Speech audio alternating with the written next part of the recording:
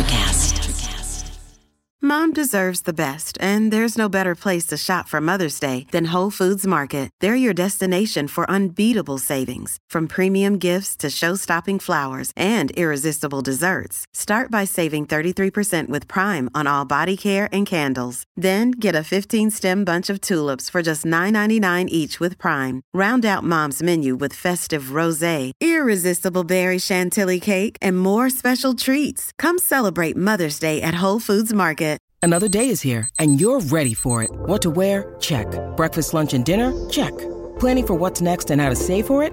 That's where Bank of America can help. For your financial to-dos, Bank of America has experts ready to help get you closer to your goals. Get started at one of our local financial centers or 24/7 in our mobile banking app. Find a location near you at bankofamerica.com/talktous. What would you like the power to do? Mobile banking requires downloading the app and is only available for select devices. Message and data rates may apply. Bank of America N.A., member FDIC.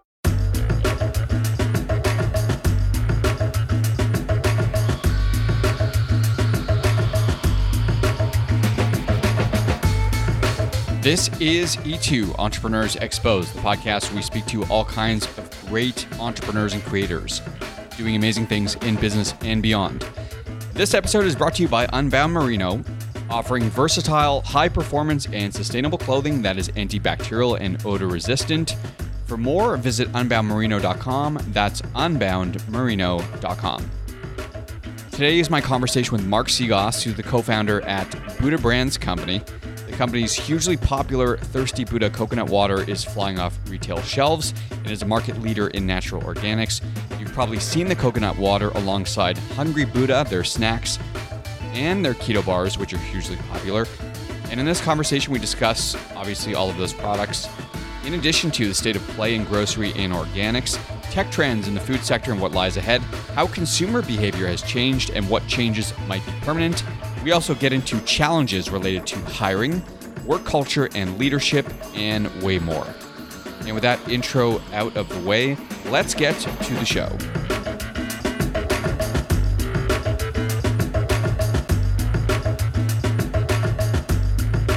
Okay, so give me the state of play in the world of natural organics right now. What's going on? What has changed? And where are things heading? Well, health and wellness, just overall well-being, in my opinion, and from everything I've discussed with other people in the space, other founders, retailers, they just feel like in a year where you couldn't travel, where just a lot of things had stopped in regards to our traditional behaviors and habits, I think a lot of people slowed things down and took a more mindful approach to how to better their lives. From a health perspective, from a spiritual aspect, family, whatever, exercise, whatever. And for us, it's been great. I mean, in the sense that people are just slowing things down and taking the time to, should I eat this or should I not eat this? How can I eat something similar, but it's got less sugar, or it's got maybe, cleaner ingredients in it, or it's plant-based. So it's done wonders for our industry. And I don't think it's ever going to slow down. I think it was already going in that direction. I think something like COVID really just sped it up. But the flip side of this is that people are watching their pocketbook, right? And cutting expenses and paring back. So given that, natural organics tend to be more expensive, this is a category that has appealed to a higher income demographic, at least previously. How do you explain that side of things? We started the company at a time where, there was a lot of economic unrest. And the one thing I noticed at that time was when people can't control external factors, and when they really start prioritizing what matters or should matter most to them, they will just reallocate dollars spent. So I'll give you an example. In 2010, when we started the business, the one thing I could see and hear over and over again was, our customers are maybe just not going out and buying an extra pair of shoes this year, or a few extra pairs of shoes, or an extra coat, or going, on an extra trip or whatever. They are looking to reallocate dollars to their health, which they can control. And, not to say they're not watching their dollars and watching their pocket. They're just being a little bit more mindful and a little bit more invested in the stuff that they can actually control. And I mean, we've seen it. I mean, we've seen it across the board. I mean, a lot of people started cooking at home. I can tell you that, cooking ingredients, baking ingredients in the natural organic portion of most of the retailers in Canada and in the US saw people looking for not just, I'm going to go bake cookies for my family.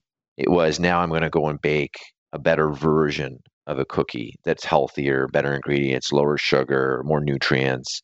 And so that's just really what it's come down to is people will just invest a little bit more in themselves because it's something that they can control right now. Is this reflected in the data in terms of what's flying off the shelves in grocery stores? Yeah, for sure. I mean, I remember the last time we talked, you mentioned that non-perishables were going crazy. Like people were really stocking up last March, last April. How have things balanced out, or have they? Oh yeah, a lot of things have kind of changed, and I can give you an example because we play in that space where keto bars has been the product that we launched about a year ago, and it's just been an absolute success story for us right out of the gates. And I can give you a whole insight into that category real quick. So the bar category got hit more than almost any category in a grocer's stores in 2020 due to the simple fact that people were not on the go as much. So when you think of a protein bar, you think, I'm going traveling, I'm going to the gym, I'm going to the office, and that just came to a halt. So, you saw anywhere between 30 to 60% decline in that category in store. And the bar category is a big part of, many retailers, grocers, stores. I mean, there's just hundreds of bar brands. And so what we saw then as we dove into the data was every bar brand got hit hard, but the only bright spot within that was any bar that was attached to a diet, whether it be Atkins, paleo, keto, whatever. I don't think this trend will end. First of all, the bar category will bounce back. We've already started seeing it. People are on the go more. People are getting back to work. They're going to the gym. Whatever they're doing, they're trying to get their life back to the way it was pre-COVID. But now I think what you're seeing is consumers are now saying, okay, I had the time in the last 12 months to take a deeper look into what I'm consuming. And so they're being more specific about what they're purchasing. To your point about the exception being that diet group, when you say that keto bars, for example, are among that exception, doesn't this just become a marketing and positioning problem for brands? Like if they didn't have that language on their packaging, couldn't they make that change and then see a meaningful shift in the numbers? I think the consumers have started to speak. And yes, you're right. A brand could say, well, we need to change the message on packaging and our story. But I mean, that happens all throughout history of brands evolving is, trends and themes and patterns will start to shift and change. And the brands that can see this coming, if they can get ahead of the curve, they're the ones that, probably survive and thrive.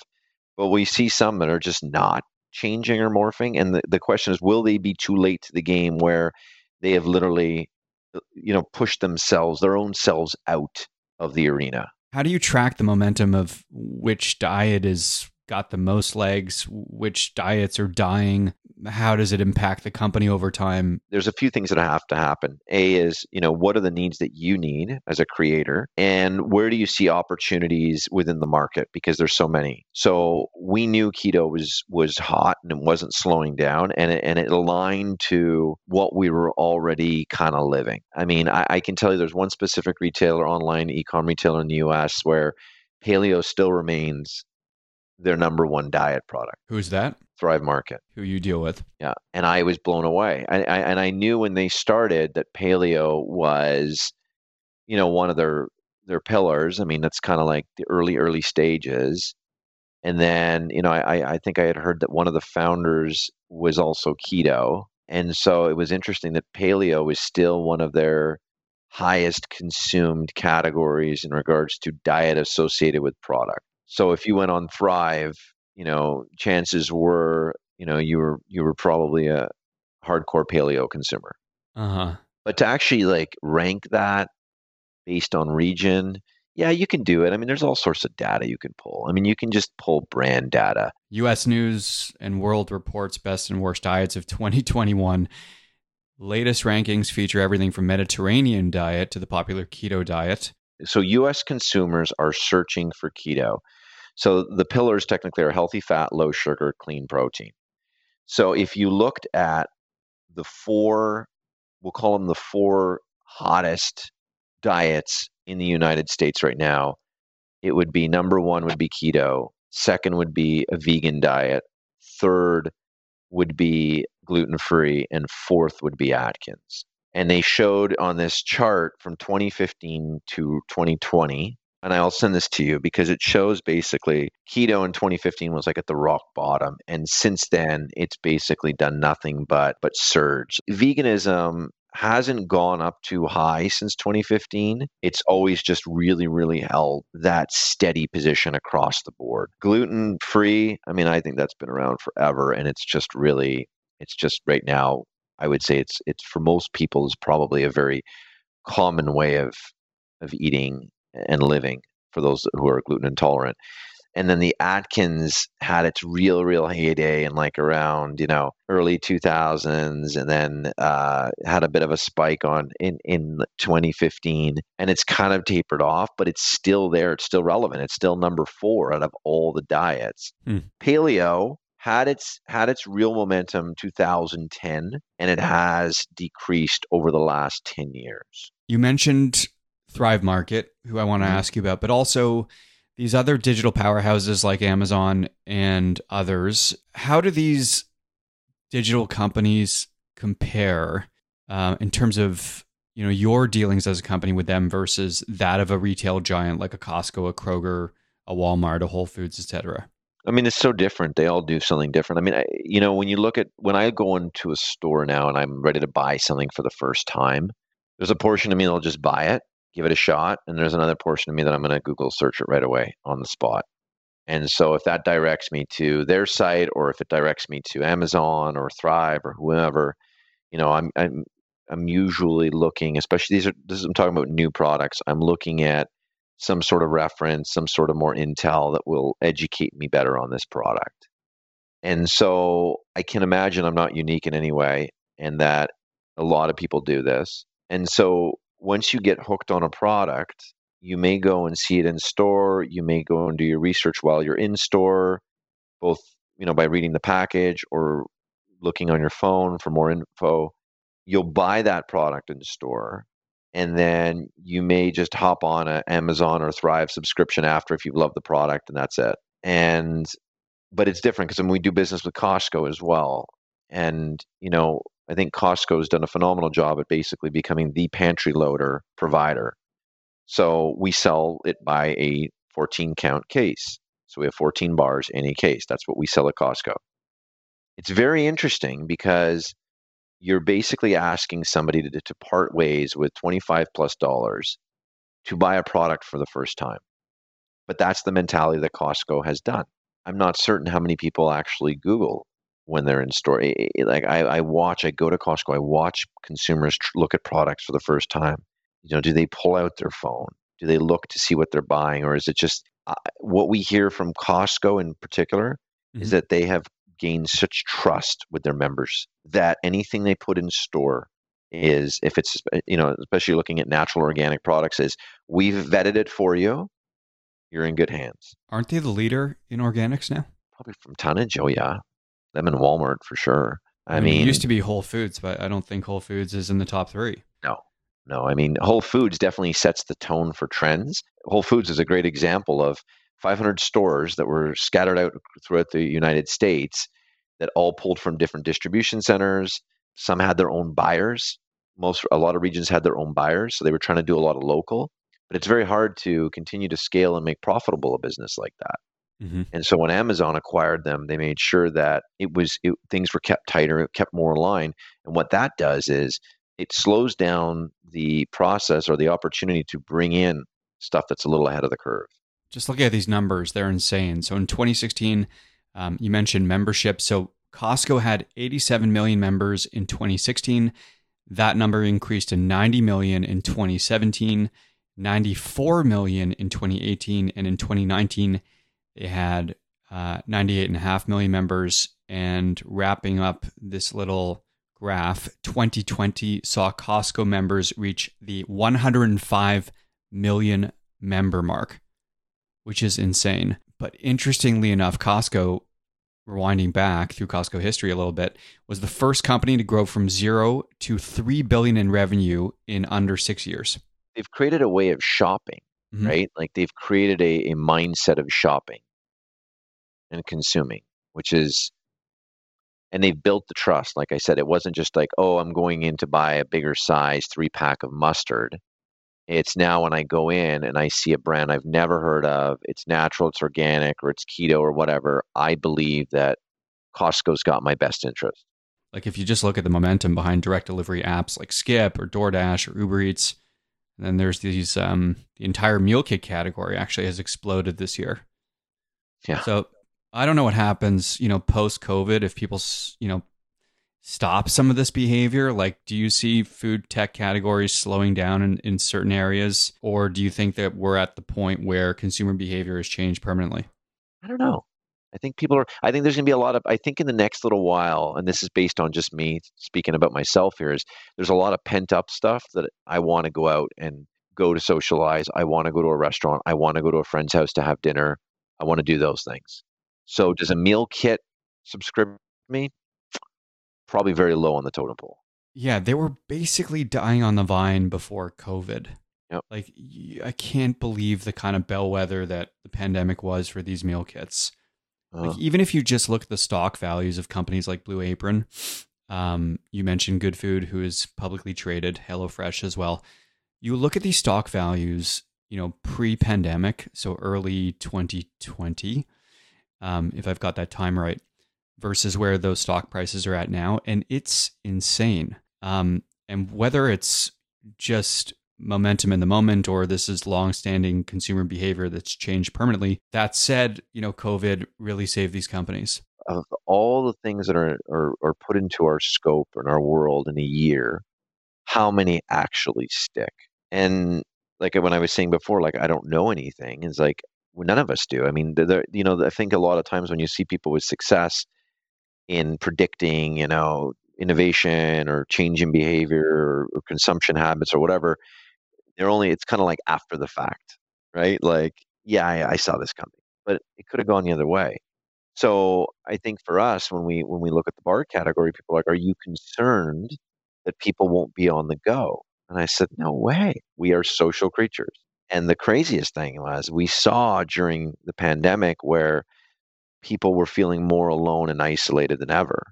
And it's dangerous. I mean, I think, a lot of people were more concerned about just mental health for so many people. And even, I was talking to people who own companies as well. And, they were very concerned for their workers and their colleagues, like, because everyone was working from home. The workplace is an interesting one because the way I see it is millennials and Gen Zers, they rush back. Like they are dying to get out of their condo and get back into the workplace because the workplace is their university daytime campus. Mm-hmm. That's the place they meet people. That's the place they date. Meet someone that they want to build a relationship with intimately. Those are the folks they go out for drinks with after work. But I think it's a different calculus if you are settled down. Let's call it Gen Xers and above. I don't think they rush back. It's a very valid point, and I think the only thing I can say to that is, but for how long? I think these are important questions, not only for us to think about as individuals, but also to think about as stewards of companies. I talked to a lot of people about culture, and it wasn't that companies had bad cultures prior to. It was ownership and leadership doing the best they could to make everyone feel as comfortable as they could. And I'll tell you, I'm assuming just based on what I've heard, a lot of companies failed at that. And the only reason they can get off the hook on that is because nobody had ever encountered a pandemic like this before. So how do you navigate that? Like you feel like, well, okay, you're working from home, you're getting paid, business is still good, you're okay. But that wasn't the case. But nobody was really talking about it. And we started doing like virtual happy hours and things like that. But I think it had to dive deeper, and if I could rewind time, I would probably. And we've started doing things now where we're bringing in some really good speakers, and we're bringing in some more learning events, and we're offering our team members, if anybody does need any kind of therapist or any kind of coach or whatever to work with to help them through anything, we're there to support. But if I could rewind time, I would have offered that right out of the and I didn't. Yeah, but to your point, you didn't know. Didn't know. You didn't know how this thing would unfold. Looking back, just as a founder CEO, and how would you score yourself out of 10 in terms of leading your company through this? I can give it to you in two portions. The first portion, terrible, probably a 2. And then the back portion, I would say an 8, 9. I'll give an 8. Nobody's a 9. But, I would say we learned, but it took us a good 6 months to get it, to really understand it. Because, we were growing. We were shipping product. We had new product in the market. The wins were coming in. Like I said, like the food businesses did very well. And so we were just grinding. We were grinding. We were working hard. We were shipping product. We were making sales. We were getting new business. You hiring? We had gone through a period where when COVID first hit, and this is what I'm saying, like in the beginning, things weren't handled always the best way, was we had to let a few people go, because when COVID started, all the grocers loaded up. They loaded up their warehouses. They stocked their floors, because you know what was going on. I mean, people were ravaging the shelves. And then all of a sudden, so that was March, and then April hit. And all these grocers, all these big guys they had loaded up so much, and nobody could see this forecast, and everything just fell off a cliff. Everybody had a terrible April, except for maybe toilet paper manufacturers. And so we had to let go of a few people. We were, still self-funded. Money was, we had a big team, and we had to let go because we were trying to get ahead of everything. And then May started getting a little bit better. And then we never looked back after June. And so we've now started adding more people to the team and getting things to where we believe we're continuously setting the table for the growth that we can foresee coming. And yeah, so, I mean, when it first started, no, nothing was handled right. But I don't know how many people did handle things that right. I mean, there were some of the biggest brands I'd read stories about, like world-renowned companies that didn't get it right in the beginning. What's the next chapter for you guys? Is it an acquisition? What's the end game? We can go any which way we want to go. We can raise cash, we can sell, we can do whatever we want. We can get into different categories. I mean, right now for us, we know where our pillars stand, which is low sugar, plant-based, clean ingredients. To me, those pillars are more important than just saying we're keto, or we're vegan, or we're gluten-free, or we're non-GMO, or we're organic. So I really like those 3 pillars. So when you ask what's next, those 3 pillars play a big part of it. But the biggest part is the people portion. And then asking the proper questions along your team to get to, where are we going to really go? Because where we're going right now, just in what we're doing today in the bar, I mean, there's brands out there that have done $250 million. What's wrong with that? I mean, Daniel, who founded Kind Bar, just sold to Mars for $5 billion last year. I mean, yeah, they had a couple of product offshoots. I think they did some granolas and cereals, but $5 billion is not bad. And it's it's just hard to ignore all of this M&A stuff. And this has been going on for years now. Like I'm rewinding back to General Mills, who bought Larabar in 2008. That kicked off a frenzy of snack and energy bar startups and more M&A activity. It's all well and good what you're saying, but a $5 billion check sounds incredibly attractive. So, I think a lot of brands will say, this is where we're going. This is what we're doing. And I just wonder how many of those actually come to fruition. Mm-hmm. I think what you need to do is you need to have a general idea of where you want to go, which we do. But I'm going to put a huge emphasis on the people that we surround ourselves and the questions that we ask. Because anybody I know that has morphed their business, sold their business, went public, very few of them had the exact line of sight to what was going on right from wherever they were. It was really about, and I'll use this one brand. I won't say who they are just because I know the founders, and this is more of a private story, but I'll give you. They created a brand about 4 or 5 years ago. The brand in the last 6 months sold for well over $250 million, a 4-year-old business in the natural organic space. And one of the founders basically said was, I only knew so much. I knew where I wanted to go, and then I brought on others that showed me an even better way and a better path. And they kept digging and digging and digging and going deep until we ended up getting a crazy acquisition. This company acquired us for more than we ever thought this would go to in the shortest period of time we ever thought possible. So I think what happens with a lot of entrepreneurs is they just always feel that they can control and chart the path to the promised land. And I don't buy that. Where else can people find out more info on Buddha Brands, Mark, and you personally? Yeah, for Buddha Brands, go to buddhabrands.com.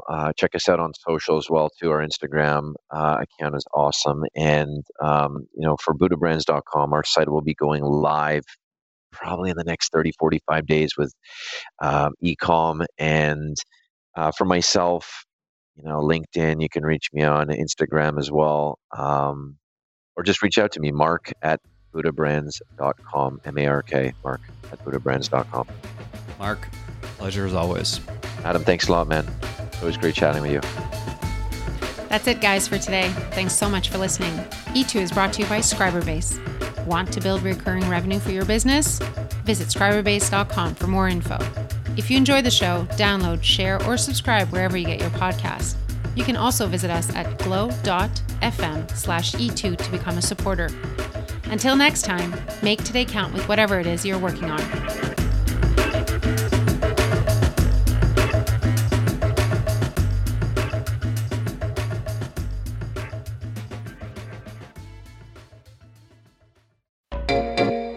Hey there, fabulous souls. I'm Stephanie Baklaan. And I'm Eden Alpert. And we're the hosts of the brand new podcast, Unapologetically Fab. Get ready to join us on an amazing and real journey as we dive into life after 40 and own it.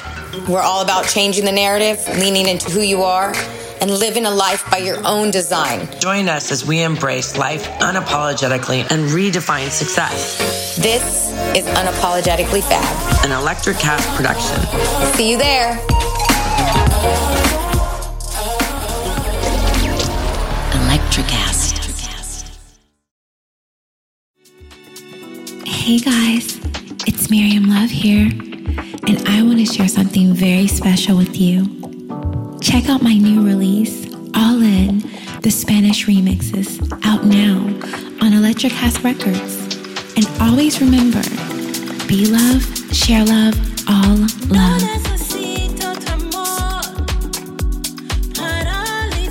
Available now wherever you listen to music.